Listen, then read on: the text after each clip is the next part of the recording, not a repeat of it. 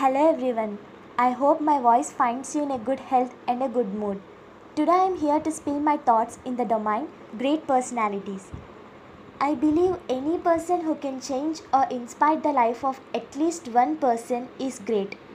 Every one of us will have our own inspiring personalities who have inspired us at some point of time in our lives. A great person understands that with great personality comes great responsibility to not to look down upon those with a weaker personality. A sinner can become a saint. A student can become a master.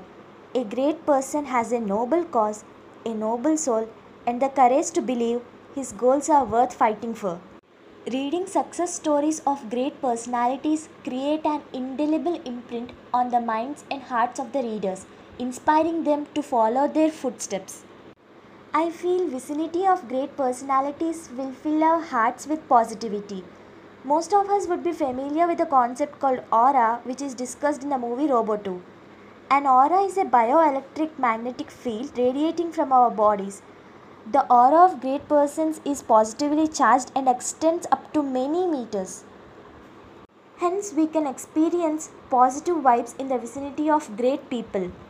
Great personalities have clear cut goals, aspiration, patience, discipline, and an inner drive which motivates them to do great things. I feel great personalities are generally of two types. The first type, we may not have seen or interacted with the person directly, but heard a lot about them. Let me just recall a few personalities of this type. Well known personalities in the field of science are Thomas Alva Edison, Sir Isaac Newton. Famous men of letters are Rabindranath Tagore, William Shakespeare. Some famous modern age personalities are Steve Jobs, Kalpana Chawla, Mark Zuckerberg, APJ Abdul Kalam, and Nobel laureates like Mother Teresa, Sir C.V. Raman. Of course, there are many more. Now, coming to the second type, we may have seen them directly interacted with them. I will discuss one such example personality from my life, and he is my school principal. He is a great teacher and a great human being. Whenever I face tough academic crises and situations, his words always start to ring in my ears. They keep motivating me and helps me to move forward. One of his quotes I like the most is, "Marks are not the criteria for real education." I feel there wouldn't be any other fabulous sentence that we could hear from a teacher. Now, coming to the concluding statements of my talk.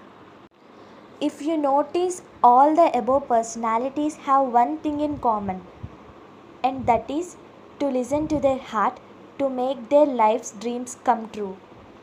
Some of these world famous personalities demonstrated a grit to overcome any obstacle that came in their way to ultimately reach their target. We should have the courage to follow our heart and intuition. They somehow already know that what you truly want to become. Everything else is secondary. Thank you all for paying attention to my words.